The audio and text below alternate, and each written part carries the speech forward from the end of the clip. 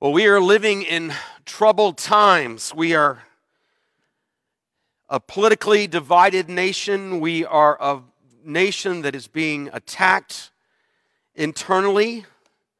We are all still mourning and thinking about the attack on the synagogue in Pittsburgh, and everywhere you see hostility and dangers. And as a person trying to live as a follower of Christ, to be a righteous person, you're left really in this day and age with the difficulty of saying, how do I do that, God? How do I live righteously before you? How do I live a life that is pleasing unto you?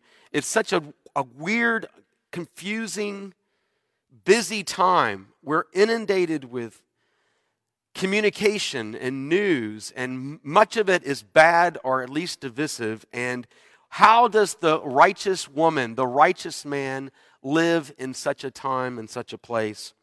Well, you may think that this is uniquely the place we're in, and that we've never faced anything like this before. But if you really think about it, you know that's not true. And it's interesting to me because when I first saw the lesson for this week and realized that we were looking at the Shema, the Hear, O Israel, the famous Deuteronomy 6 passage, I began to do a little more research into Deuteronomy and the purpose of this book. And Moses is writing to Israel at the end of his life. He's about to let them go into the promised land, but you remember that Moses is forbidden from going in where the people will go. And though it's a land with milk and honey, promised to be, prosperous, a good place, there's also lots of hostilities there. God has judged the nations that dwell in Palestine, and he's going to drive them out. He's going to use the children of Israel to drive them out. But it's not going to be easy. There's going to be lots and lots of obstacles to overcome. Jericho being that fortified city right along the river that they're going to have to cross over the Jordan and face immediately. Lots of temptations as well. Lots of false gods. Lots of temptations to put their trust in other things. And so, in a lot of ways, Moses is talking to Israel, and its echoes come forward to us, and we again find ourselves at the precipice of entering into something that maybe seem overwhelmingly, and yet Dallas Willard says, and I believe him, that this world is a perfectly safe place for you and I to be. Well, how can that be possible? This world is a perfectly safe place. The children of Israel were perfectly safe to go into this hostile world and face all that they were going to face. And even though Moses is telling them all the things they're doing, he also reminds them that they're going to fail. They're going to fall subject to these idols and idol worshipers and be drawn away and tempted to all sorts of things. But Moses says, here's my advice to you. Here is what God has told me to say to you. And we have this passage here from Deuteronomy chapter 6. Now, Deuteronomy chapter 5, you need to know, is the giving of the Ten Commandments. It's a restating of Exodus 20 when the commandments were given to Moses at first. So here's the restatement of them in Deuteronomy 5. And then right after that, right in Deuteronomy 6, we get the Shema, which is the Hear, O Israel portion of the verses. And what Moses says to the people is three things. He says, first of all, if you're going to face this hostile place and not be completely destroyed, you're going to have to remember, Hear, O Israel, the Lord is one. There is but one God. He is the one who has rescued you from Egypt. He's the one that's brought you through all of your troubles. He alone can save, and He alone loves and cares for you. God is one. Worship Him. Now, this doesn't mean that Jesus says that He's the Son of God and that's somehow a problem because remember what Jesus says, I and the Father are one. He is affirming the Shema when He says that. There is one God, three persons, one God, Trinity. Hear my sermon last Trinity Sunday. We'll go on from there. Hear, O Israel, the Lord is one. Trust the one true God. You're going to be tempted to all sorts of things, to build your life on them. Those things will not sustain. They will not bring peace to your heart. They will not bring true life. They are sandy ground, to quote Jesus. They're not the rock. Hear, O Israel, the Lord is one. Love the Lord your God with all your heart, soul, mind, and strength. Therefore, Moses goes on to say, we are to put our full trust. We are to be in covenant love. 2 weeks ago, we married a young couple, Blair and Holden, and we said, be true to each other until you are parted by death. It's covenant love. It's more than just, oh, I really love you. It's, I'm with you, thick or thin, rich or poor, till death do us part. That is the covenant love that God calls his people to have with him. Love God with the totality of your being.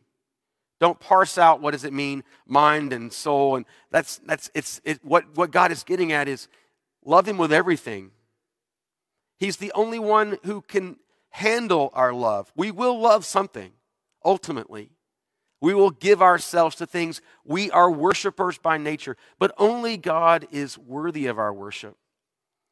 And only he saves us and brings life. So one God, Moses says, love the Lord your God. Well, why is it that God demands love? Is he an angry father that's saying, you will love me, kids? No, he's a love that's demonstrated his love towards his children, towards the children of Israel. And he says, as I have loved you, respond with love towards me. As I have been a covenant-keeping God with you, be a covenant-keeping people with me.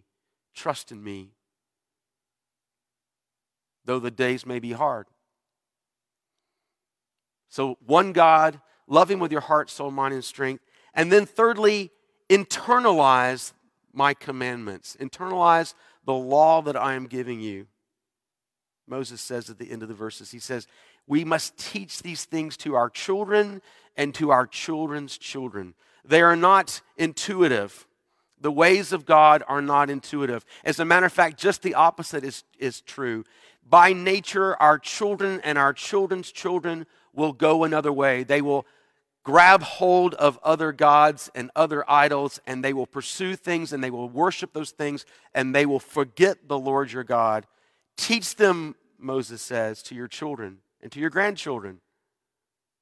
Teach them when you're standing and walking, and when you're sitting, and when you're lying down.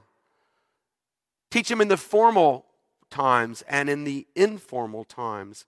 Internalize these things, lest the people forget. And keep them before you.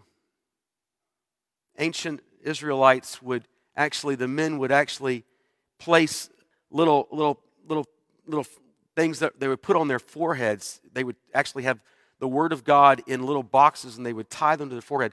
Some Hasidic Jews today, if you go to certain places in the United States, like New York City, you'll see Hasidic Jews with the Word of God literally between their eyes and on the door faces of their houses, because they understood that the Shema means that we have to keep God's Word before us, or we will lose it. We'll forget God's ways and we'll be scattered. And that's what Moses says. He says, if you turn away, you're going to be scattered to the nations. You're not going to stay long in this land flowing with milk and honey. Now, every good Jew knew these things. This is the Shema. This is the basis. This we have to keep this before us. Keep God's commands before us. Teach them to our children and our grandchildren. Love God with our heart. Make sure that He is the focus of our worship. And remember that there is only one God. Though things may look scary and as if there are other powers that compete with Him that we should give ourselves to, trust in the Lord. That is how a man or a woman will stay righteous in a foreign land, in a hard land, even in a promised land that faces obstacles and difficulty. But here's the problem. Easier said than done. So you turn to Mark 12 and you fast forward, and here's a young scribe, a clergyman, a scholar, who is an Israelite, who is seeking to live out the Shema. And he comes to Jesus because he sees that Jesus had great success in dealing with the Sadducees. In the previous chapter, Jesus is dealing with the issue of resurrection and life after death and marriage in heaven and all kind of stuff. And it's profound. I encourage you to go back and read the end of chapter 11 to see what Jesus says there. But it impresses the scribe. And he comes and he says to Jesus, "Teacher, what is the most important commandment?" Now, I don't know what his motivation was. Intellectual people like to, ask provocative questions. We don't know exactly what his reasoning is. Maybe he sincerely wants to know what the greatest commandment is. Or maybe he's seeking to live out this righteous life under the Shema, and he wants to know insight but doesn't have the guts to come right out and say it. I don't know. We're not told that. But he asked Jesus, what's the greatest commandment? And how does Jesus respond? He responds with the Shema. "Hear, O Israel, the Lord your God is one. And you will love the Lord your God with all your heart, soul, mind, and strength." Jesus knows that that's the basis by which Moses has laid out the law before the people of Israel. And he knows that this young man knows that. And then he does something incredible. He links that command with the second. This is part of our liturgy every week. The second command, which is what? To love your neighbor as yourself, which comes right out of Leviticus 19:18. But what Jesus does in that moment is he links those two. He says it's impossible to love God with your heart, soul, mind, and strength and not love your neighbor as yourself. Okay, Jesus, you're not making it any easier for us. We were having enough trouble with the Shema, and now you've added on this Leviticus passage. Now, people that try to love their neighbor as themselves really, really well, but they don't love God with their heart, soul, mind, and strength. Matter of fact, sometimes they even deny God. And people that love God with their heart, soul, mind, and strength, but they don't really love their neighbor at all. People like that. There's some political ramifications if you think about it, but I'm going to let you draw those conclusions for yourself. But what does Jesus do? He says it's impossible to love God without loving your neighbor. It's impossible to love your neighbor without loving God. He links them two. He blows the scribe's mind, And to the point that the scribe, I love this, the scribe gives Jesus an A+. "Well said, teacher. Really good job. You got it." And he gives this interpretation of, that there is one God, which we just talked about, and that we're to love God with our heart, soul, mind, and strength, and to love our neighbors ourselves, and that's greater than all the sacrifices and the burnt offerings. And he kind of wraps it up and says, yes, it's about loving God, heart, soul, mind, and strength. And what Jesus does, he really has encapsulated all 10 of the commandments, hasn't he? The first 4 commandments, dealing with idolatry and no graven images and keeping the Sabbath day holy. And if Whitey Hogan was here, he'd say, those are the vertical commandments. And then the 6 through 10, right? Loving, honoring parents, all the way through not coveting is the horizontal. And Whitey would say, this is the cross. It's a great way of thinking about the commandments and keeping them straight in your mind and your heart. Jesus has laid out the summary of all the commandments, which is the reason why we use it in our liturgy when we don't do the Decalogue. We use Jesus' summary. But here's the thing. It's easier to say it than do it. And perhaps this young scribe is here because he knows he's not capable of keeping the law. Because what does Jesus say? Well done. Keep on doing what you're doing. No. You are not far from the kingdom of God. I know some things about being not far from the kingdom of God. I was that young scribe at 15 when I became a Christian, trying to be a righteous person in an unrighteous world, the 70s. It was an unrighteous time, let me tell you.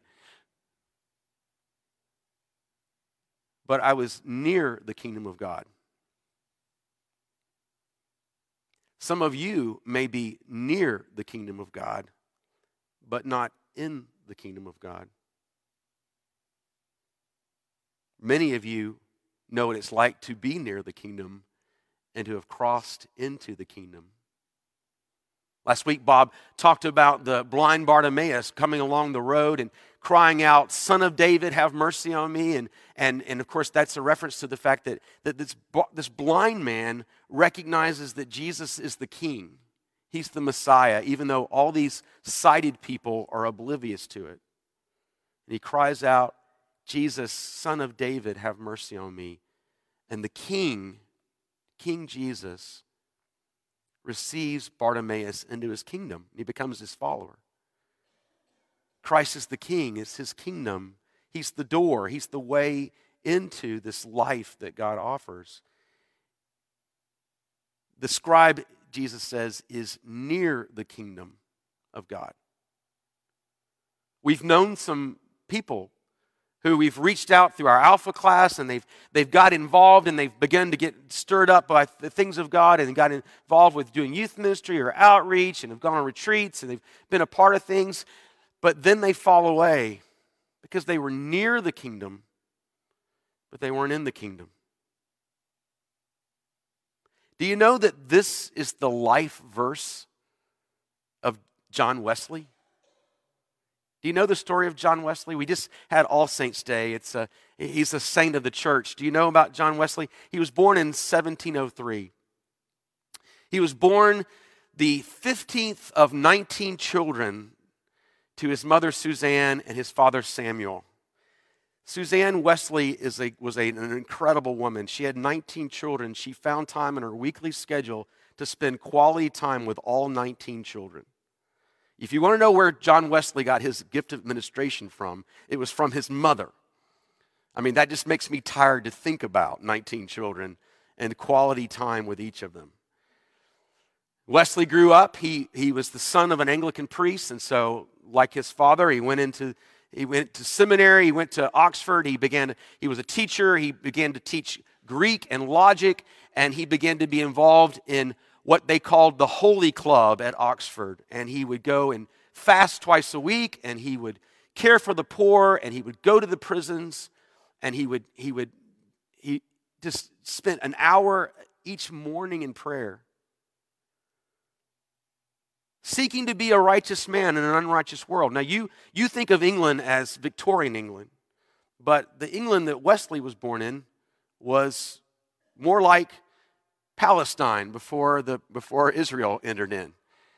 It was a place of great abuse, addictions.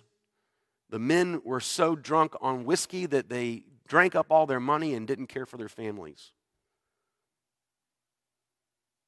Wesley, once he became converted, later on would teach manners to the people because they didn't have any. It was an uncivilized place. It was a hostile world. And Wesley was seeking to be a righteous man. He was seeking to live out the Shema, to love God with his heart, soul, mind, and strength, and to love his neighbor as himself. He even volunteered in his 30s to go to a pagan place, Georgia. That was a joke. And to try to minister to the American Indians living in and around the area of Savannah, Georgia.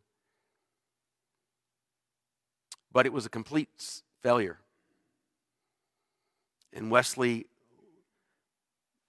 sailed back home, completely discouraged.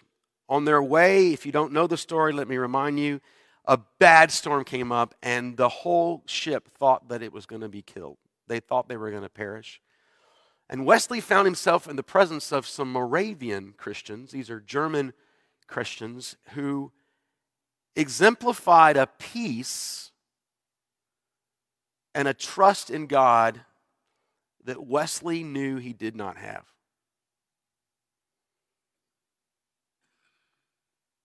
And it pierced through all of his religious efforts, all of the work he had done to try to be a righteous man in an unrighteous world.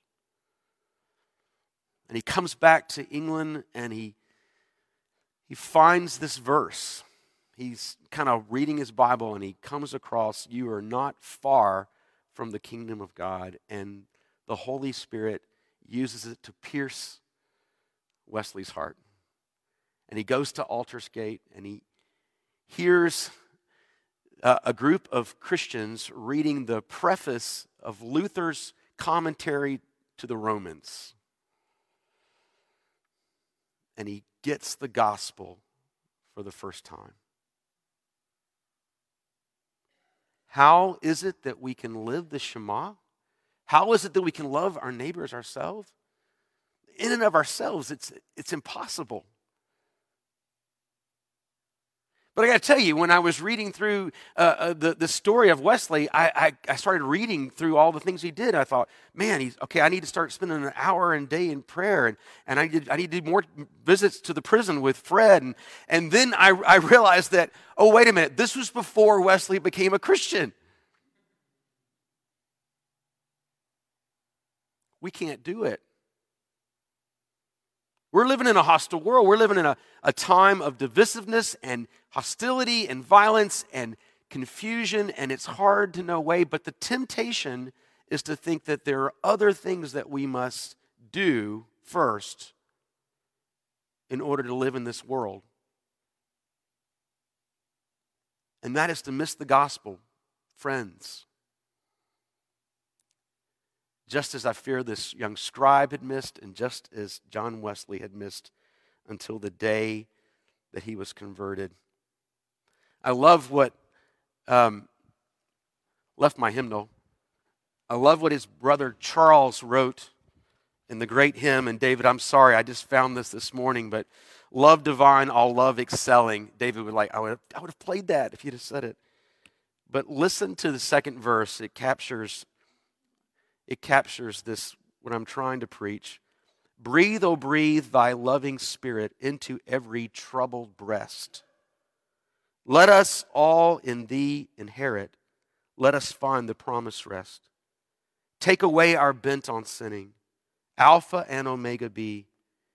End of faith as its beginning. Set our hearts at liberty. I don't know if Charles wrote that after John's conversion or before, but I can tell you it speaks to the hope of the gospel. How can this world be a perfectly safe place for us to be? Only in Jesus Christ.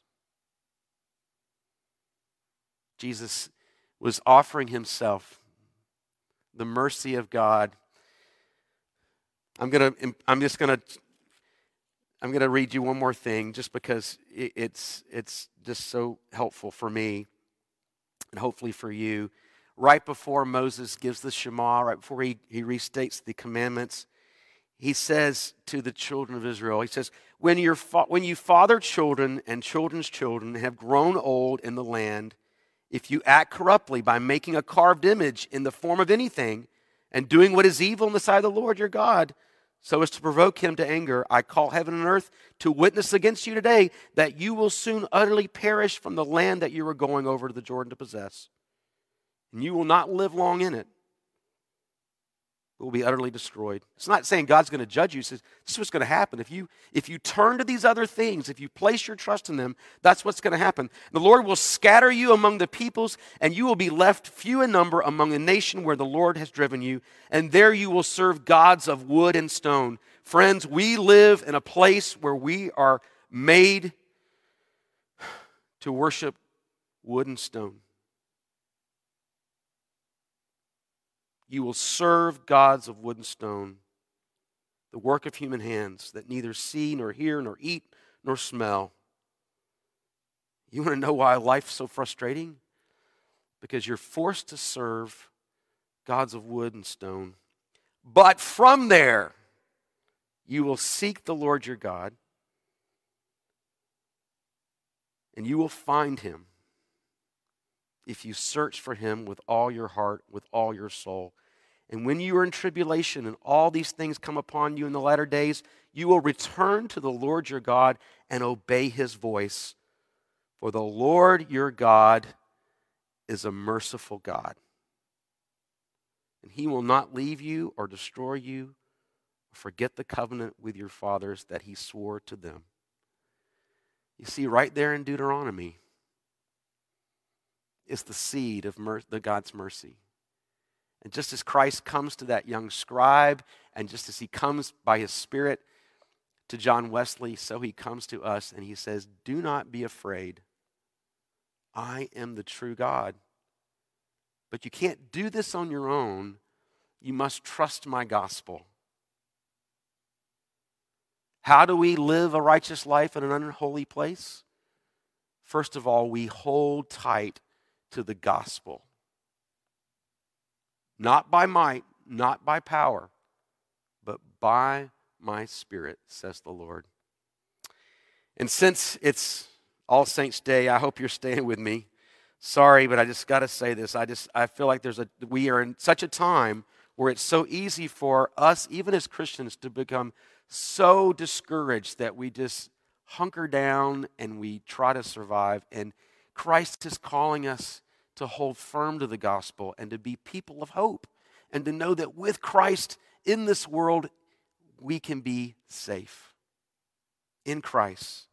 Listen to what the writer of Hebrews says, and then I'm done. Therefore, since we are surrounded by such a cloud of witnesses, we are not the first to come this way. Let us lay aside every weight and sin which clings so closely, and let us run with endurance the race that is set before us, looking to Jesus Christ, the founder and perfecter of our faith, who for the joy that was set before him endured the cross, despising the shame, and is seated at the right hand of God. How do we love God, heart, soul, mind, and strength? We allow the Spirit of Christ that is living in us to give us strength. How do we love our neighbors as ourselves? We trust the Holy Spirit that God has given us to direct us, because Christ, who loved us and died for us, is with us. Amen.